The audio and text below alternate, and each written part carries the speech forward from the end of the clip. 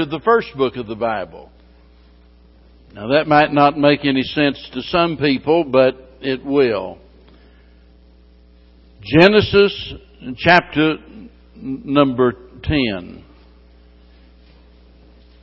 As I said this morning, this lesson tonight is actually a supplementary lesson in our study of the book of Revelation. And because Revelation chapter 17 and chapter 18 deals with Babylon, and these are two of the most difficult and disputed chapters in all of the Bible, it's necessary that we consider something about the history of Babylon.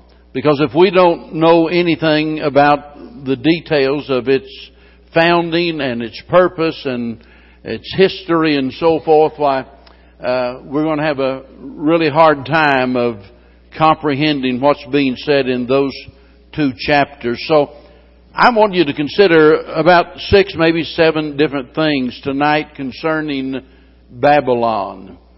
First of all, the beginning of Babylon. And we find that here in chapter 10 of the book of Genesis in verse number 10. And in this verse, we see the first mention of the word. And the beginning of his kingdom was Babel.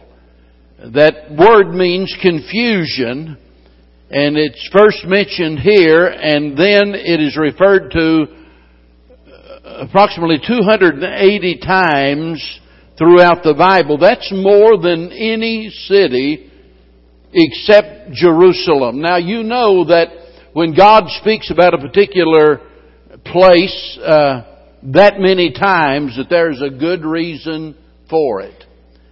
And that's what I want you to see tonight. So this is where it has its beginning.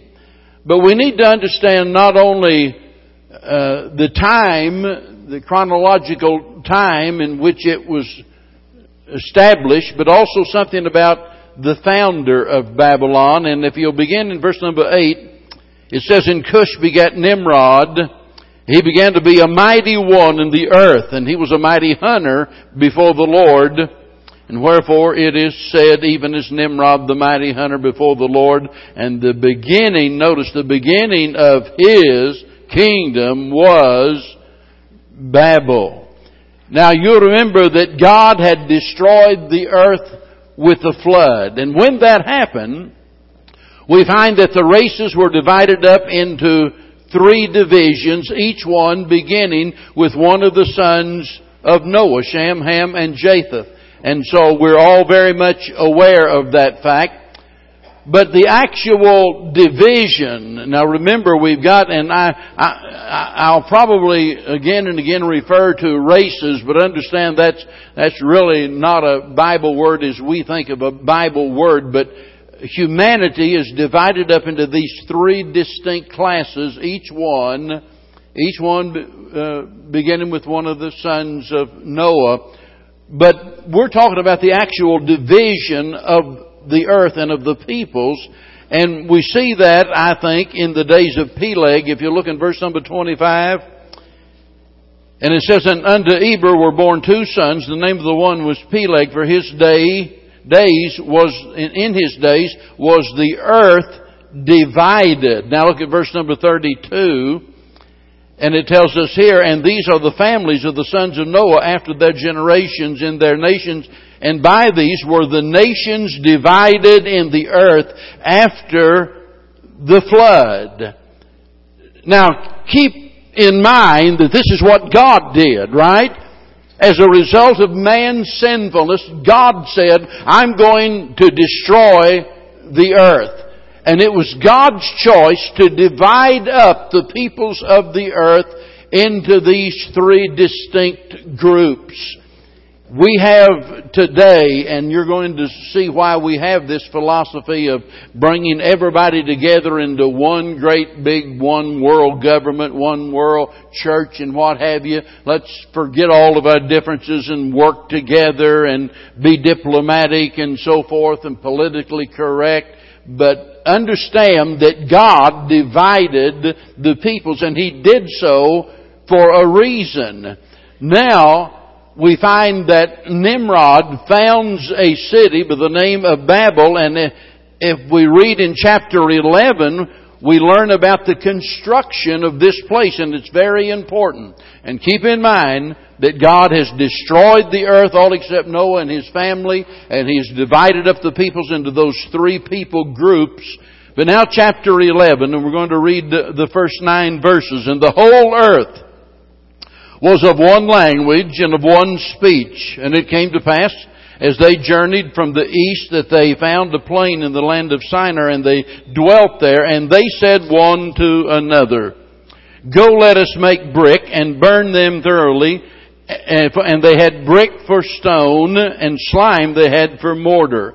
And they said, Go to, let us build us a city and a tower, whose top may reach unto heaven. And let us make a name, lest we be scattered abroad upon the face of the whole earth.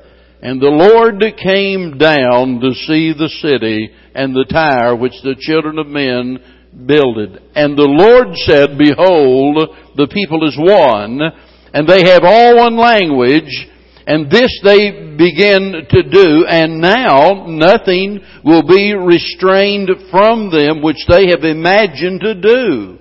Go to, let us go down, and there confound their language, that they may not understand one another's speech. And so the Lord scattered them abroad from thence upon the face of all of the earth, and they left off to build the city. And therefore the name of it is called Babel, because the Lord did there confound the languages of all of the earth, and from thence did the Lord scatter them abroad upon the face of all the earth. Now notice the founder of this place. His name is Nimrod. That word means a rebel, or to separate.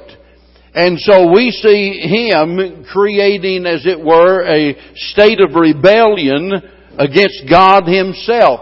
Because God said, I want 3 distinct groups, and they said, you can forget that. We're all going to get together into one group. We're all going to be alike. And notice in verse number 9 of chapter 10, where we read a while ago that it describes him as a mighty hunter.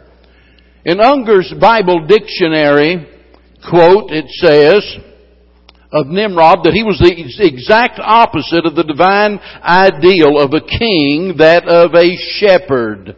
Whereas a hunter gratifies himself at the expense of his victim, the shepherd expends himself for the good of the subjects of his care.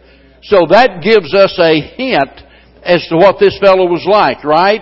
We know something about his nature, by virtue of the fact that he is called a hunter instead of a shepherd. And so he is a rebel, and it tells us here that he created an atmosphere of oneness among the people. When you look in chapter 10, and I'm jumping around here, but we've got to put these pieces together, where we just read in verses 10, 11, and 12, it tells us he's responsible for building 8 cities.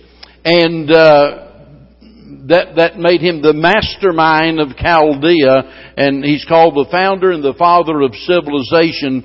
Professor George Rollison, who wrote Rollison's Ancient Monarchies, that is a standard in Bible colleges, I think across America, and a great work. And he said that Chaldee stands forth as the great parent and original inventress of Asiatic civilizations, without any rival that can reasonably dispute her claims. And so in his opinion, in his studied opinion, and nearly all historians would agree with him, that's right, that this is where what we call, civilization started, in the sense of nations and peoples coming together. I had the privilege many years ago of knowing a man by the name of Noel Smith pretty well, and spending some time with him. And he was a professor at Baptist Bible College, and one of the most brilliant men that I've ever known. In fact, he was the editor of the Baptist Bible Tribune for many years and was well thought of across the nation. Just a brilliant man. But he wrote a small book many years ago. I still have it in my library somewhere, called Nimrod, the Rebellious Panther. Nimrod, the Rebellious Panther. And there's a quote in that book that applies to what we're thinking about just now. And he said, the moral and religious ideas of the world originated in the land which Nimrod conquered and governed. And he puts in parentheses, of course, I'm not speaking about Christianity, which is not of the world. And then he proceeds. Arithmetic and astrology came from the Chaldeans to the Egyptians and thence to the Greeks. And it was from Nimrod's land that Greece got her architecture, her sculpture, her science, her philosophy, and her mathematical knowledge. And Rome got what she had from the Greeks. So, you see, we can trace all of this back to these people and to this time and to this man. And so, quite obviously, he plays a very important part in the history of the world. But the first thing that jumps out at me is, what is this all about? What was his cause? What was his plan? What is he trying to do? For him, to rebel against God, why? After all, God usually has pretty good plans, right? God generally knows what He's doing, right? And this fellow said, you can forget that. I've got a better plan. I've got a better idea. And we're going to do it this way. God might want us to be divided, but we're not going to do it. Well, look at verse 4 in chapter number 11, because here is the description of what his plan was. And they said, go to, let us build a city and a tower whose top may reach unto heaven, and let us make a name. That's interesting. Let us make a name, lest we be scattered abroad upon the face of the whole earth. If we had to reduce this down to the simplest terms, I think we could say that his plan was for internationalism. Internationalism, bringing the people groups together, bringing the nations together, as it were. That's what we would call a one world government. And of course, he's the head honcho of it, right? He's the one trying to make a name for himself. He's the one that wants to run the whole show, and he wants it all under his authority. And so he brings the nations together. And notice they purposed that they were going to build a city and a tower that would hopefully spare them from any future judgment. Now, evidently the tower had a twofold purpose. And one of them is quite obvious, but the other is something that generally gets overlooked, and that is that it was what is commonly known as a ziggurat. That is a tower that has what we would call a shrine or a chapel of some kind in the top of this tower, where the zodiac was inlaid there in the roof of it. And naturally, by, looking at that and looking at the stars, supposedly, they could tell the future. Kind of like these people that can't drink their first cup of coffee until they read their horoscope in the morning, Yeah, I don't want to get off on that, but I'll tell you, and I've said it before, I'd be scared to death to even read my horoscope. I don't plan on ever doing that. I don't think any Christian ought to ever mess with that stuff. It will get you in trouble. It is satanic to the core. And so this was the purpose. And it says over in Isaiah chapter 47 that gives us some information about this. Verse number 12. And this is speaking about Babylon, by the way. And he says, stand now with thine enchantments and with the multitude of thy sorceries, wherein thou hast labored from thy youth. In other words, this is taking them back to the moment that we're talking about right now. That this is what they've been doing from the very beginning when they established the city and built the tower. And he says, if so be that thou shalt be able to profit, if so be thou mayest prevail, Thou art wearied in the multitude of thy counsels. Let now the astrologers, the stargazers, the monthly prognosticators stand up, and notice, and save thee from these things that shall come upon thee. So here we have several hundred years later the prophet Isaiah speaking about the very thing that we're reading about and condemning them for what they did. So in their mind, without God's help, without His intervention, they'll be able through astrology to figure it all out. And so that's what they look to for guidance. But there is a second reason here that is also very obvious. And you'll remember that the Lord even stated, if I don't do something, they are going to carry through the plan that they had. What was they trying to do? Build a tower that would reach into the heaven. Now, obviously, they wasn't building a tower to the third heaven. That wasn't the point at all. But building a tower up into the heaven that would provide them safety. Remember, they've just had the flood. The world has been destroyed. And their idea is, we're not going to let God do that again. Now, that shows how stupid they were, because God said He wasn't going to do it. That just goes to show the way people reason. They ignore what God says and jump to conclusions and get themselves in all kinds of trouble. But this is what they're thinking. We're not going to let God do that again. We're going to build this tower that'll be high enough that we can preserve our seed there in the top of the tower. And if we build it up above the high water mark, and so that is the plan. And God says they would have achieved that purpose had He not intervened. Now, to see the seriousness of this, because you might be thinking that this is purely a political scheme. You might be thinking that it has nothing to do actually with spiritual matters, but you'd be wrong. And that brings us to the third thing that we need to consider that will especially come into play when we get back to our study of Revelation, and that is the worship of Babylon. And here's some information that you can dig out of numerous history books. I'm no historian by any means, but I can read a little bit, and I can pronounce a few of the words at least, and I can get the information and find out, just like you can, something about what their philosophy was.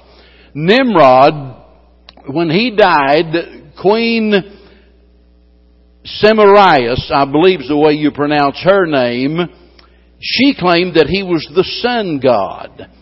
So thereafter, and by the way, she also claimed to give birth miraculously, and she gave birth to an illegitimate son by the name of Tammuz, and she said that Tammuz, this illegitimate son that she said was come as a result of a miraculous birth, that Tammuz was Nimrod reborn.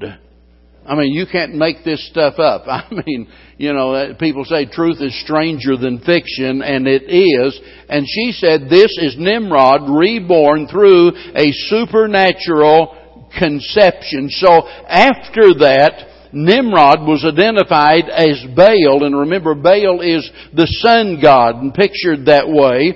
And so Tammuz called the sun. Tammuz was called the son, S-O-N, of the sun, S-U-N, God. Now, if any of that sounds familiar to you, it needs to be pointed out that all of the religions since that time and down through history, all of them have had an imitation miraculous conception as Mary. In other words, for every real thing there is a counterfeit, and that's why there's so much confusion in the world. A lot of people, talk about being so many. Why are there so many churches? Why is there so much confusion? Well, that's because there's good and there's bad, there's God and there's Satan, and it's quite obvious why there is. But Ralph Woodrow in a book that he wrote many years ago said all nations in ancient times worshipped a divine mother and God child in one form or another. Centuries before the true Savior, our Lord Jesus, was born into the world. Ashtaroth and Ashtoreth was the name by which the goddess was known to the children of Israel. And we find that cropping up again and again and again, those very names, and identifying those particular gods through the Bible, and they have their own story concerning, the virgin birth. Now, surely all of this is evident to any student of the Bible that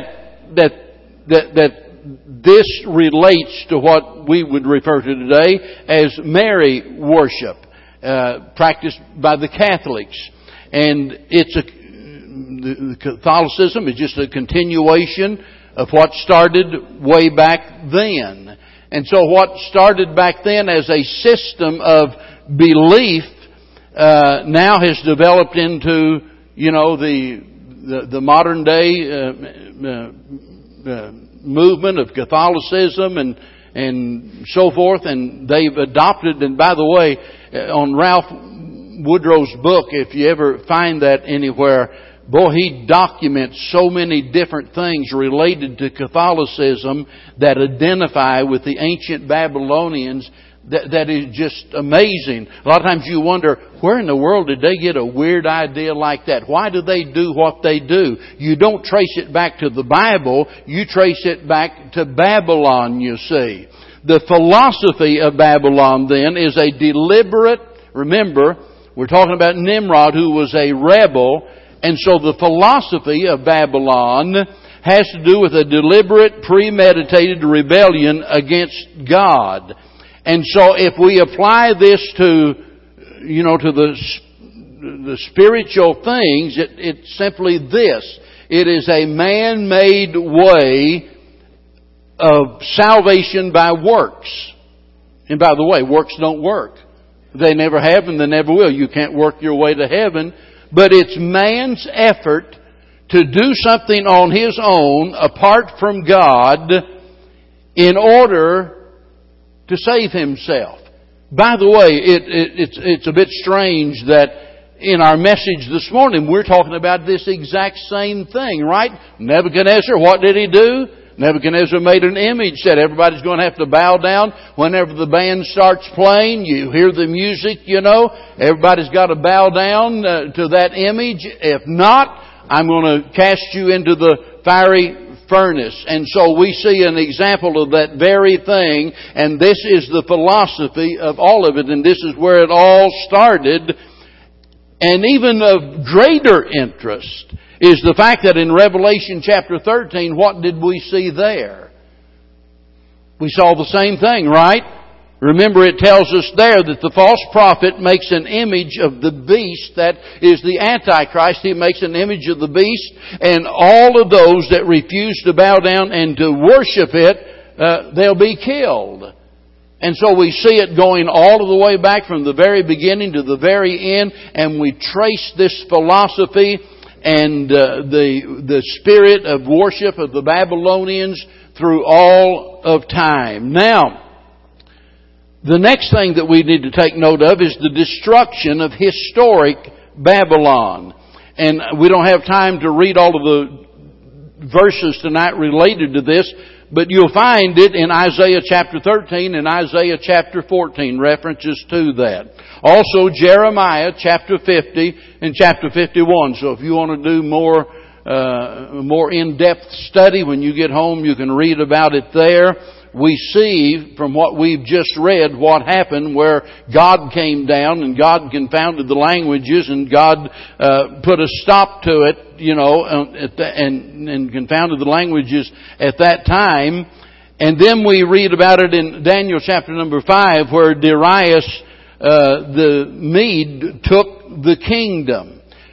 Unger's Bible Dictionary says that after the fall of Babylon, quote, from that time on, the decay of the city began.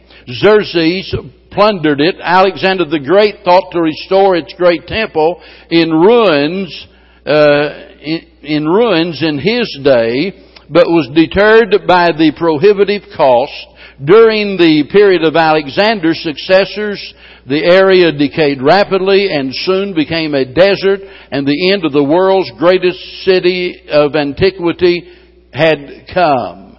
So we see that it's been destroyed. By the way, and I've got a whole file on this at home, and I'm not going to get off into that. You know, Saddam Hussein, had the idea, I'm going to rebuild it. I'm going to, and by the way, did some things. Remember that this is what's called the cradle of civilization. There is what we've been talking about.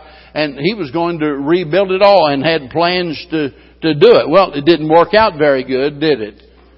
And it never has.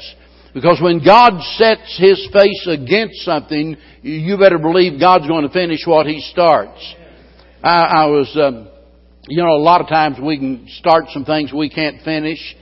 And I happen to be, somebody sent me a thing about, you can tell you're from Springfield, Missouri and they've got, I didn't know, they got a whole Facebook page on that. And I got to looking at that and going down through there, and I thought, boy, you talk about something addictive.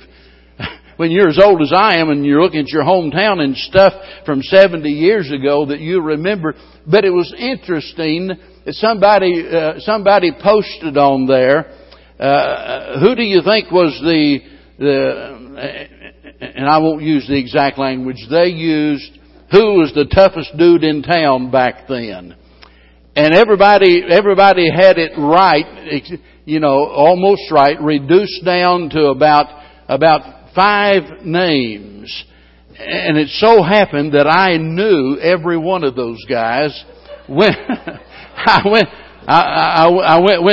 to school with them, all but one. And they were right, except for this one guy. Everybody kept talking about how tough he was.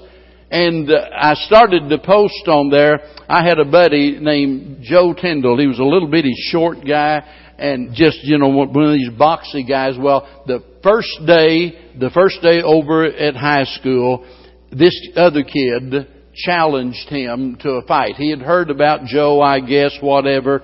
And Joe was real, so he picked him. Joe knocked him out with one punch. The next day, this kid cornered him out in front of the gymnasium the next day and said, "We're going to do this all over again. You got in a lucky blow." And little Joe knocked him out again with one punch. I mean, just put him down. Well, I didn't post that. I didn't want to get anything started online that was going to lead to a big feud. But my whole point is, and forgive me for reminiscing a little bit, my whole point is some people start stuff they can't finish, And that's the way it is with man-made religion and all of our ideas that we get that we have a better way. And that's what's going on in the world today. We see it everywhere. We're trying to reinvent the family, as it were. God established the family and God defined the family many long years ago, and we better accept it for what it is. That's what God said. We don't have a better idea. Hillary comes along and says, well, it takes a village. Baloney. It doesn't take a village. It takes a family and a church is what it takes. And so here we see, down through history, the continuation of this philosophy that has its roots back here in Babylon. And you'll see that philosophy has permeated every religion in every generation down through history. Because the same devil that influenced Nimrod and those people in that day is also at work in organized religion today. Different times, different places, different people. But folks, it's the same old story. Now, the most evident comparison of this, I guess you would say, is seen in Roman Catholicism. Now, I want to be very clear that I'm not leaving the impression that the one world church and the great whore that's mentioned in Revelation, I am not saying that it is the Roman Catholic Church per se, but I am saying, and it's very clear, that the Roman Catholic Church is involved in that greatly. I bring that up because for hundreds of years now, it has been standard among all of the Protestants and all of the Baptists and everybody to just say that the Roman Catholic Church is the great whore, the false church and so forth. And although they're a part of it, we've got to understand that it's more than that. But I mention that just because there are some things that are so evident in Catholicism that is associated with the spirit of Babylon. There's Mary worship. And we just went through that. I'll not go through it again. There's Mary worship, and that goes back to Samarius and the attitude that people had toward her. There's the rosary. By the way, that was started and used about 800 BC in the worship of the mother goddess by the Phoenicians. There are the statues, and these have always been used in pagan religions. There's the obelisk. Now, as strange as remember we're talking about a tower, right? And there's some stuff about this I don't want to go into here in a mixed audience or anything like that. But whenever we talk about the obelisk, it is a tower that was associated with the worship of the sun god. And of course, symbols have always been big among the Catholics. Here's the interesting thing. There is an obelisk at the front entrance of St. Peter's Cathedral in Rome. And it was actually moved from Egypt in 1586 and used in pagan worship. Why would they do that? Is it just a matter of paying homage to antiquity? Is that it? Just trying to preserve some, historical structure? No, there's more to it than that.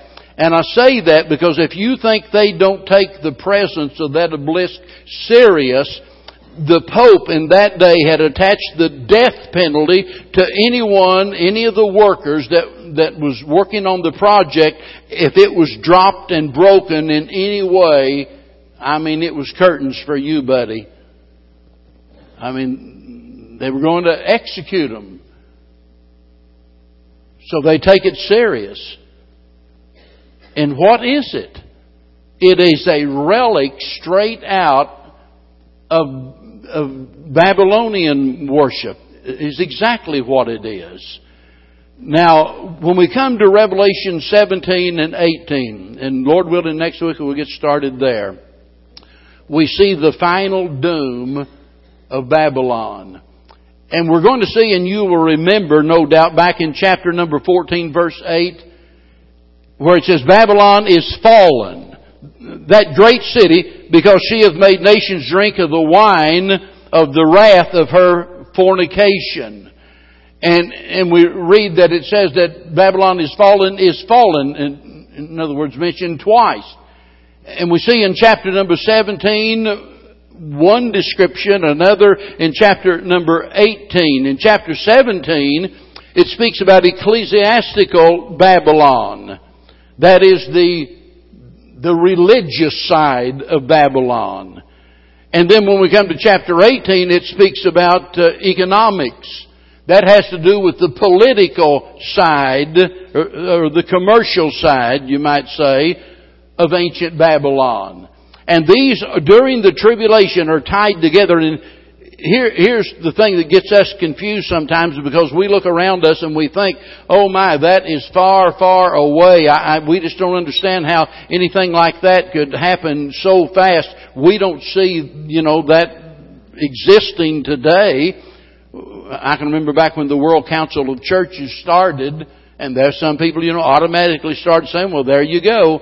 There you go. That's that one world church the Bible speaks about, the World Council of Churches. Well, in reality, they've pretty well lost a lot of their steam today. But understand, whenever the rapture takes place and God's people are removed and the tribulation period begins, you and I cannot believe the rapidity with which things are going to suddenly change.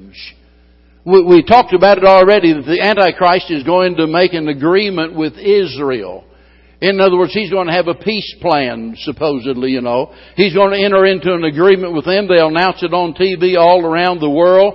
The president, has just signed this peace treaty with Israel, and he's bringing peace to the Middle East, and everything's going to be fine now. And we're going to see all of a sudden the need. And remember, we talked about this, I think it was last week, where the Euphrates being dried up and the kings of the east coming down and Russia coming down out of the north. And automatically, and for years and years now, we know that the European common market has been working together, in fact, with a one world currency and so on and so forth, and getting these 10 nations together in a pact. And about the time they think they got it a done deal, one nation will drop out and then another nation will get in. But mark it down. Whenever the storm breaks in the tribulation, all of a sudden, just overnight, you're going to see an alliance between those nations, and you're going to see the influence of this religious system that teaches a salvation by works instead of a salvation by grace through faith. And you're going to see them coming together, joining together for the common good. Listen, there's so much, my mind, I can't even hardly collect my thoughts because there's so many things that's just bombarding my mind when I think about our situation here in America. The other day, I'm trying to think it was the Supreme Court Justice, Scalia, was it? I believe, and I posted that. I said this ought to frighten us. He says that these prison camps are coming to America. I mean, it's not a matter of if, it's just when they're coming. We're talking about here in America anyone rising up in protest against the government and them shipping you off out here to a prison camp somewhere like the one there in Colorado, and they've got different ones. There's talk all over the web about this. If you don't believe it, and my land of living, all of the ammunition here that the government has been buying up when nobody else could get it, they're buying it up by the wagon load, so to speak. Hollow points, which they can't even use in combat against other nations. They can't even use that. Why do they want that? You don't use hollow point ammunition for target practice. You use it to put down people that you want to get rid of. And look, I'm not trying to frighten you. I'm just telling you, you ought to be frightened. You ought to be frightened when you think about what is coming to America. And it's not going to be just reserved for those of us here in America. There's going to be a worldwide conflict. But in the end, Babylon and this great alliance that man establishes, trying to show our superiority over God, in the end, it's going to be destroyed. In other words, this fallen world is finally going to fall. Everything that is man-made is going to end up being destroyed. And then God's going to do what? He said, "Behold, I create all things new." He's going to get rid of all of what man's been trying to do. And that's the one encouraging thing about all of this.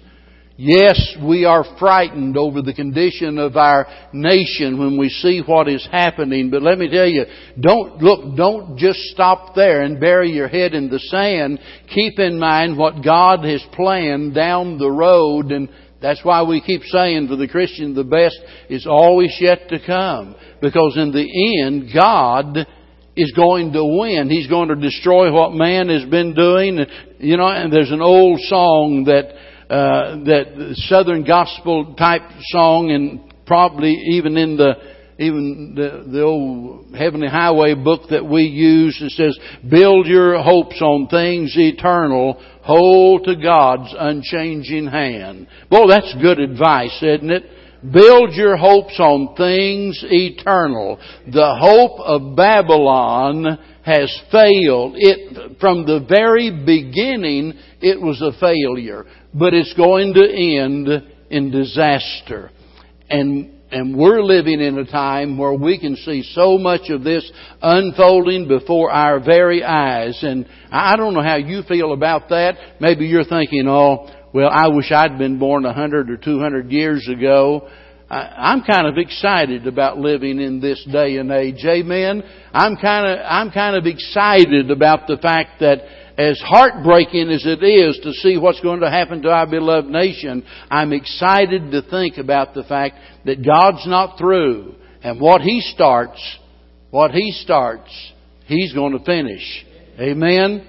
All right, let's all stand together, and I hope you'll join with us next week whenever we look at the destruction of ecclesiastical or religious Babylon when He brings it all tumbling down in that final day. Let's sing a verse. Come on. You